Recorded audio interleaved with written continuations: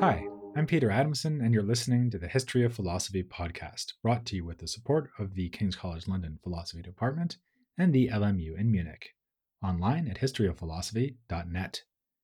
Today's episode: No More Mr. Nice Guy, Machiavelli. Sometimes it seems like there's only one political dispute which simply manifests itself in many different ways. Should we be bleeding heart idealists or hard-nosed realists? The idealist wants us to act nobly and morally in political life. The realist knows that this is wishful thinking and that we should instead do what might actually work. The idealist says, seek peace. The realist says, arm yourself to the teeth just in case. The idealist says, help the poor. The realist says this will only encourage them not to get jobs. The idealist says you should read philosophy, perhaps Plato. And the realist agrees, but says read Machiavelli instead. Rather ironically, given his irreligious reputation, Machiavelli is the patron saint of political realism. His most famous work, entitled The Prince, instructs its noble recipient on how best to exercise political power. The advice it contains has won Machiavelli a reputation for realism, indeed for cynicism, for being rather, Machiavellian. That word is rarely a compliment.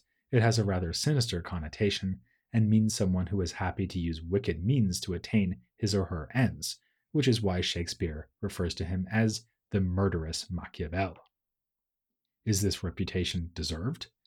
We might be skeptical if we think of the way we use phrases like Platonic love and Epicurean pleasures. We just saw in a recent episode that it was some fancy interpretive footwork that allowed the Renaissance humanists to de-emphasize Plato's interest in sexual love. And as those same humanists understood, Epicurus's commitment to hedonism actually demanded strict moderation rather than gourmet eating, precisely because an abstemious diet is more pleasant in the long run. But The Prince provides plenty of ammunition to support the popular conception of Machiavelli's thought. Speaking of ammunition, one example comes when Machiavelli takes up the question of whether it is better to control a foreign territory with a military garrison or by sending some of the ruler's own people to colonize it. He recommends the method of colonization. Whereas the garrison will instigate hostility from the locals, the colony will uproot the locals and take away their land, rendering them powerless in the process. In one of the cold-hearted aphorisms that make The Prince a guilty pleasure to read, Machiavelli observes that people with small grievances are more dangerous than those with large ones, since if you hurt someone badly enough, they'll be in no position to secure their revenge. But understanding The Prince properly means more than just quoting the nasty bits. We need to realize that Machiavelli is writing for a very specific purpose, which has to do with his historical context.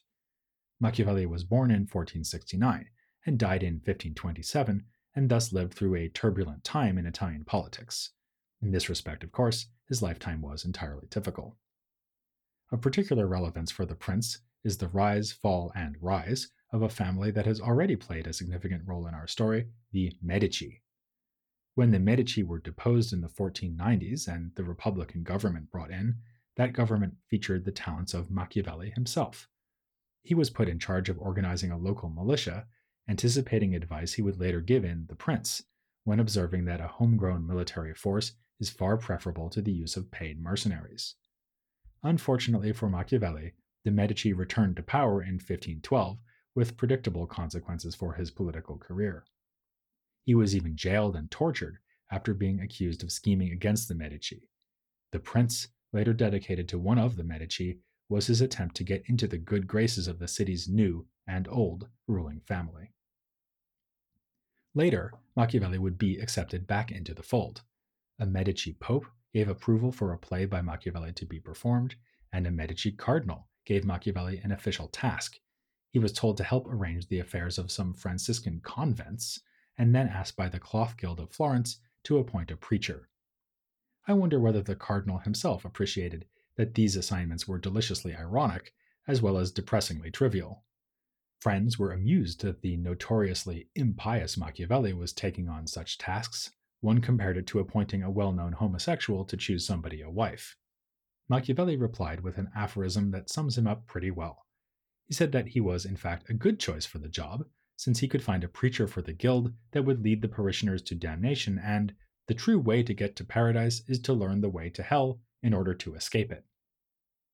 In another irony, it was while he was in the political wilderness that Machiavelli used his enforced leisure to write the books that have secured his lasting renown. In this respect, we might compare him to an author he knew well, namely Cicero, who similarly set down his philosophical writings in the idle hours after his enemy Julius Caesar achieved a dominant position in Rome. Cicero wasn't the only ancient author known to Machiavelli. He once signed a letter referring to himself as historian, comic author, and tragic author, and he himself would probably be surprised to learn that his modern reputation rests more on The Prince than his much longer historical works. In addition to tackling a history of Florence, he wrote a set of discourses analyzing Livy's history of Rome. These are essential reading for anyone who wants to understand Machiavelli's political thought, because he thought about politics historically. Readers of The Prince are liable to be surprised by the extent to which it, too, is a historical work. Pages of it are devoted to ancient history and the recent history of Italy, so much so that it's sometimes unclear whether Machiavelli is setting out his political ideas to explain historical events, including the events of his own time, or whether it's the other way around, and the history is just there to support and illustrate his political ideas. In fact, his project must be understood in both directions. His understanding of human nature informs his work as a historian, and his expertise in history has given him the basis to make sound proposals for good government. You may be taken aback that I speak of good government in discussing Machiavelli. His reputation would have it that his advice in The Prince has to do solely with political expedience, morality be damned. This is a guidebook for powerful men who want to stay powerful. And certainly, The Prince seeks to speak truth to power and not just about power. It is addressed to Lorenzo di Piero de' Medici. This is not Lorenzo the Magnificent, the patron of Ficino, who had already died in 1492, but a less celebrated member of the family who was born in that same year and descended to rule Florence until his untimely death in 1519. So, Machiavelli's treatise is no disinterested meditation on the lessons of history. Rather, it is an instruction manual for the young Lorenzo, an exhortation that he and his family should seek to restore Italy to its glories by rescuing it from foreign domination, and at the same time, an advertisement for bringing Machiavelli out of political exile and back into the active political life he understands so well. The Prince is thus an example of that age-old genre of political writing, the so-called mirror for princes, in which a philosopher gives advice to a monarch. Because he is indeed writing for a monarch, Machiavelli says explicitly that he will simply ignore other possible ways of arranging political rule, but we'll come back to those other ways. Actually, the advice laid out in The Prince is aimed at a specific kind of ruler, the one who holds a so-called new monarchy. It is much more difficult for a man who has seized power to hold on to it than it would be for a hereditary ruler, like one who has taken over the principiate from his father. The new ruler's goal is, first and foremost, to maintain his position, despite his deficit of legitimacy. He must be bold in action and thought, rather than playing for time or waiting to see what happens as crises arise. After all, at the moment he's in charge, and the future is bound to bring change.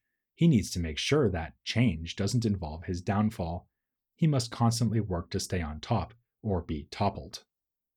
In the discourses, too, a similarly Machiavellian note is struck in remarks about the predicament of new princes. Whereas it is normally a good idea to maintain institutions to promote stability in a city, the new ruler is better advised to remake this city completely. New titles for offices, the rich thrown down, and the poor raised up. The upheaval leads to suffering, and Machiavelli admits that one would be better off staying out of politics than to be a king who brings such ruin on men. Moral scruples notwithstanding, the point stands that only this kind of bold measure will keep the new monarch in power. This sort of advice is not just cynical realpolitik, though. Though Machiavelli does recommend that the prince be cruel on occasion, this is always in the service of political continuity, which is the precondition for the flourishing of both the prince himself and of his subjects. And as he says, it is stability, not justice, that must be the primary concern of the state. It is for this reason, Machiavelli remarks, that the prince needs to learn to dispense with virtue in some cases, namely the cases where acting virtuously would undermine the stability of the state. Consider a virtue like generosity, for instance. Everyone agrees that it's better to be generous, but the prince has the responsibility of looking after the city's finances. Given the choice between displaying generosity and balancing the books, the prince must choose the latter, even if it means that he will seem miserly to his subjects. The same reasoning underlies some of the most notorious passages in The Prince. For example, Machiavelli asks whether it is better for a leader to be feared or loved, and says that it is, of course, best to be both feared and loved, but if only one is possible, then fear is a more reliable way to keep the population in line. This is because people are fickle and will forget their love when the chips are down. It's vital, though, that the ruler not actually be hated, since this itself will undermine his state. In fact, the ruler should strive to be loved, not for the warm, fuzzy feeling, but because this is itself a step towards stability. As he says in another ready made aphorism, the best fortress is the love of the people. On the other hand, he's already struck a somewhat more cynical note earlier in The Prince, when he points out that winning the favor of one's people is not that hard a trick to pull off. Really, all they want is not to be oppressed, so there's really no excuse for not keeping them content. Here, it's worth noting that when Machiavelli speaks of the people, he's not talking about the whole population of the city, but about the poorer citizens, as contrasted to the nobility. He even asks which group's approval is more important for the prince. This shows the extent to which Machiavelli is still operating within the parameters of ancient political theory. If we look all the way back to Aristotle's Politics, we may recall that he also assumed a deep and ineradicable opposition of interests between the people and the nobles, the many and the privileged few. In the Discourses, Machiavelli applies his customary hard-nosed realism to this issue, explaining that the best political system is not one that eradicates the antagonism between the two classes, but recognizes and takes advantage of it. The Romans managed this by letting the aristocrats run the state as senators, but also giving the plebeians a role by assigning them the tribunate. Machiavelli does not then celebrate wickedness for its own sake, but he does think the prince must learn to be wicked sometimes in order to deal with the weakness of human nature and the inevitable wickedness of others. A celebrated passage in The Prince states that the ideal ruler can act like both a fox and a lion. He appears mighty like the lion to intimidate his rivals, but must be crafty like a fox to spy the traps those rivals have laid for him. Machiavelli's pessimism about human nature leads him to depart from previous Renaissance political theorists who were on the idealist side of the spectrum. Authors like Petrarch had argued optimistically that the statesman who acts virtuously will always reap the best results. Himself drawing on Cicero, Petrarch had also identified glory as the objective of political life, as Machiavelli will do, but for Petrarch, this could be attained only through upright action. He wrote that nothing can be useful that is not at the same time just and honorable. For Petrarch, it was absurd to prefer fear to love in one's subjects, as Machiavelli recommends, or to think that stability takes precedence over justice. In fact, the two go hand in hand. But Machiavelli thinks that such pious sentiments are quite simply detached from reality.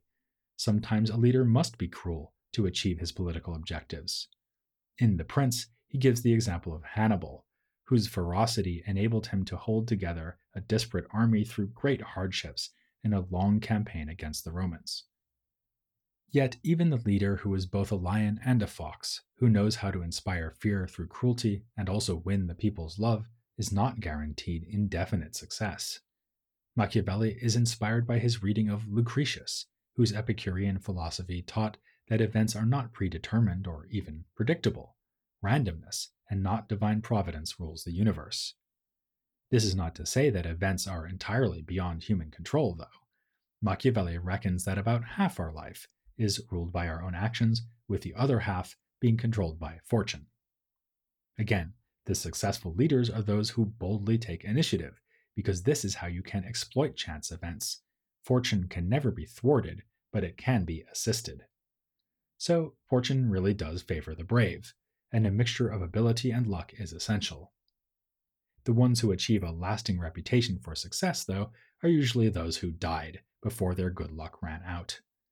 The twists and turns of fortune and the inevitable resistance the ruler will get from both the people and the aristocrats mean that it is incredibly difficult for a man to bend the city to his will over many years. As he will also observe in the discourses, on the basis of Roman history, the most skilled and lucky autocratic ruler is only going to achieve in the short run what a free republican government may be able to achieve in the longer run. Of course, this fundamental contrast between republican government and princely rule is itself inspired by Roman history. The paradigm for the former is the Roman Republic, for the latter, the dictatorial and then imperial rule exercised by Julius Caesar, Augustus Caesar, and their successors. And Machiavelli does not just draw his big picture according to a Roman plan, he also cites ancient history for more detailed points. When explaining the superiority of colonies to garrisons, he points out that this was the successful strategy used by the Romans. And after issuing his caution that generosity can undermine the state, he refers to Julius Caesar, stating that if Caesar hadn't been assassinated, he might well have bankrupted Rome, given his lavish spending habits. Greek history is also mentioned, as when Machiavelli explains how Alexander the Great was able to conquer and hold such a huge swath of territory, something that Machiavelli's theory suggests is rather incredible. It's because he was taking over lands used to centralized autocratic rule, simply replacing the Persian great king with his own royal self. Machiavelli also cautions that these ancient figures achieved glory beyond what may be available in Renaissance Italy. When we take them as our exemplars, we are like archers aiming beyond the reach of our bows in order to shoot as high as possible. Machiavelli ends The Prince with an almost hysterical description of the parlous state of Italy, as he exhorts Lorenzo to do something about it. He saw his age as one of corruption and his times as evil, something he in part blamed on the church of his day. He saw the church as a force that divided Italy and undermined religion because of its corruption. This makes him sound like a religious reformer, like Savonarola, but his ideas about the religious life were markedly different from that firebrand preacher. Machiavelli wrote a treatise with the pious-sounding title Exhortation to Penitence, but in it he advised a characteristically active approach to the spiritual life, discouraging mere lament over one's sins and encouraging a disciplined life of good action. A good example would be the Crusades, which he admired as expressions of a more muscular Christianity. These points fit with comments he makes about religion in his more famous works, especially the Discourses. He worries that Christian faith tends to render believers passive and peaceful. Its valorization of humility and contempt for this world weakens its adherents and leads them to ignore insults to their honor that they should be avenging. He thinks the Byzantine Empire fell, for example, because the Ottoman Turks had paired intense religious fervor with military aggression, allowing them to crush the more passive Greek Christians. In the Discourses, he goes so far as to suggest that Christianity is not the sort of religion that is really conducive to the attainment of glory, even if the founders of religion in general can claim to be the most famous of all famous men. Hence Machiavelli's diagnosis of the failure of Savonarola in Florence. As an unarmed preacher, he relied exclusively on religious conviction among his followers and had no military force to pair with that conviction. In the final chapter of The Prince, in which he encourages Lorenzo to liberate all of Italy, Machiavelli seems to be casting his prospective patron as a religious and military leader, a man wielding the two swords of faith and violence. Just as Moses led his people from slavery in Egypt, Lorenzo should bring liberation to Italy and defend its cities from foreign exploitation. If he takes Machiavelli's advice on how to establish himself as a prince, he may succeed in this where others have failed. By the way, that idea I mentioned just a minute ago, that republics may be more stable than principiates, may leave you scratching your head. Why does Machiavelli spend so much effort telling the prince how to hold on to power if what he really wants is a republic? Come to that, did Machiavelli really want a republic in Florence and elsewhere? How does he fit into the developments in Renaissance political thought and the movement called civic humanism that we looked at in the previous episode? These are questions we need to explore in greater depth, and I've come up with what I hope will be an interesting way to do that in a very special installment that will celebrate reaching the 350th episode of The History of Philosophy without any gaps.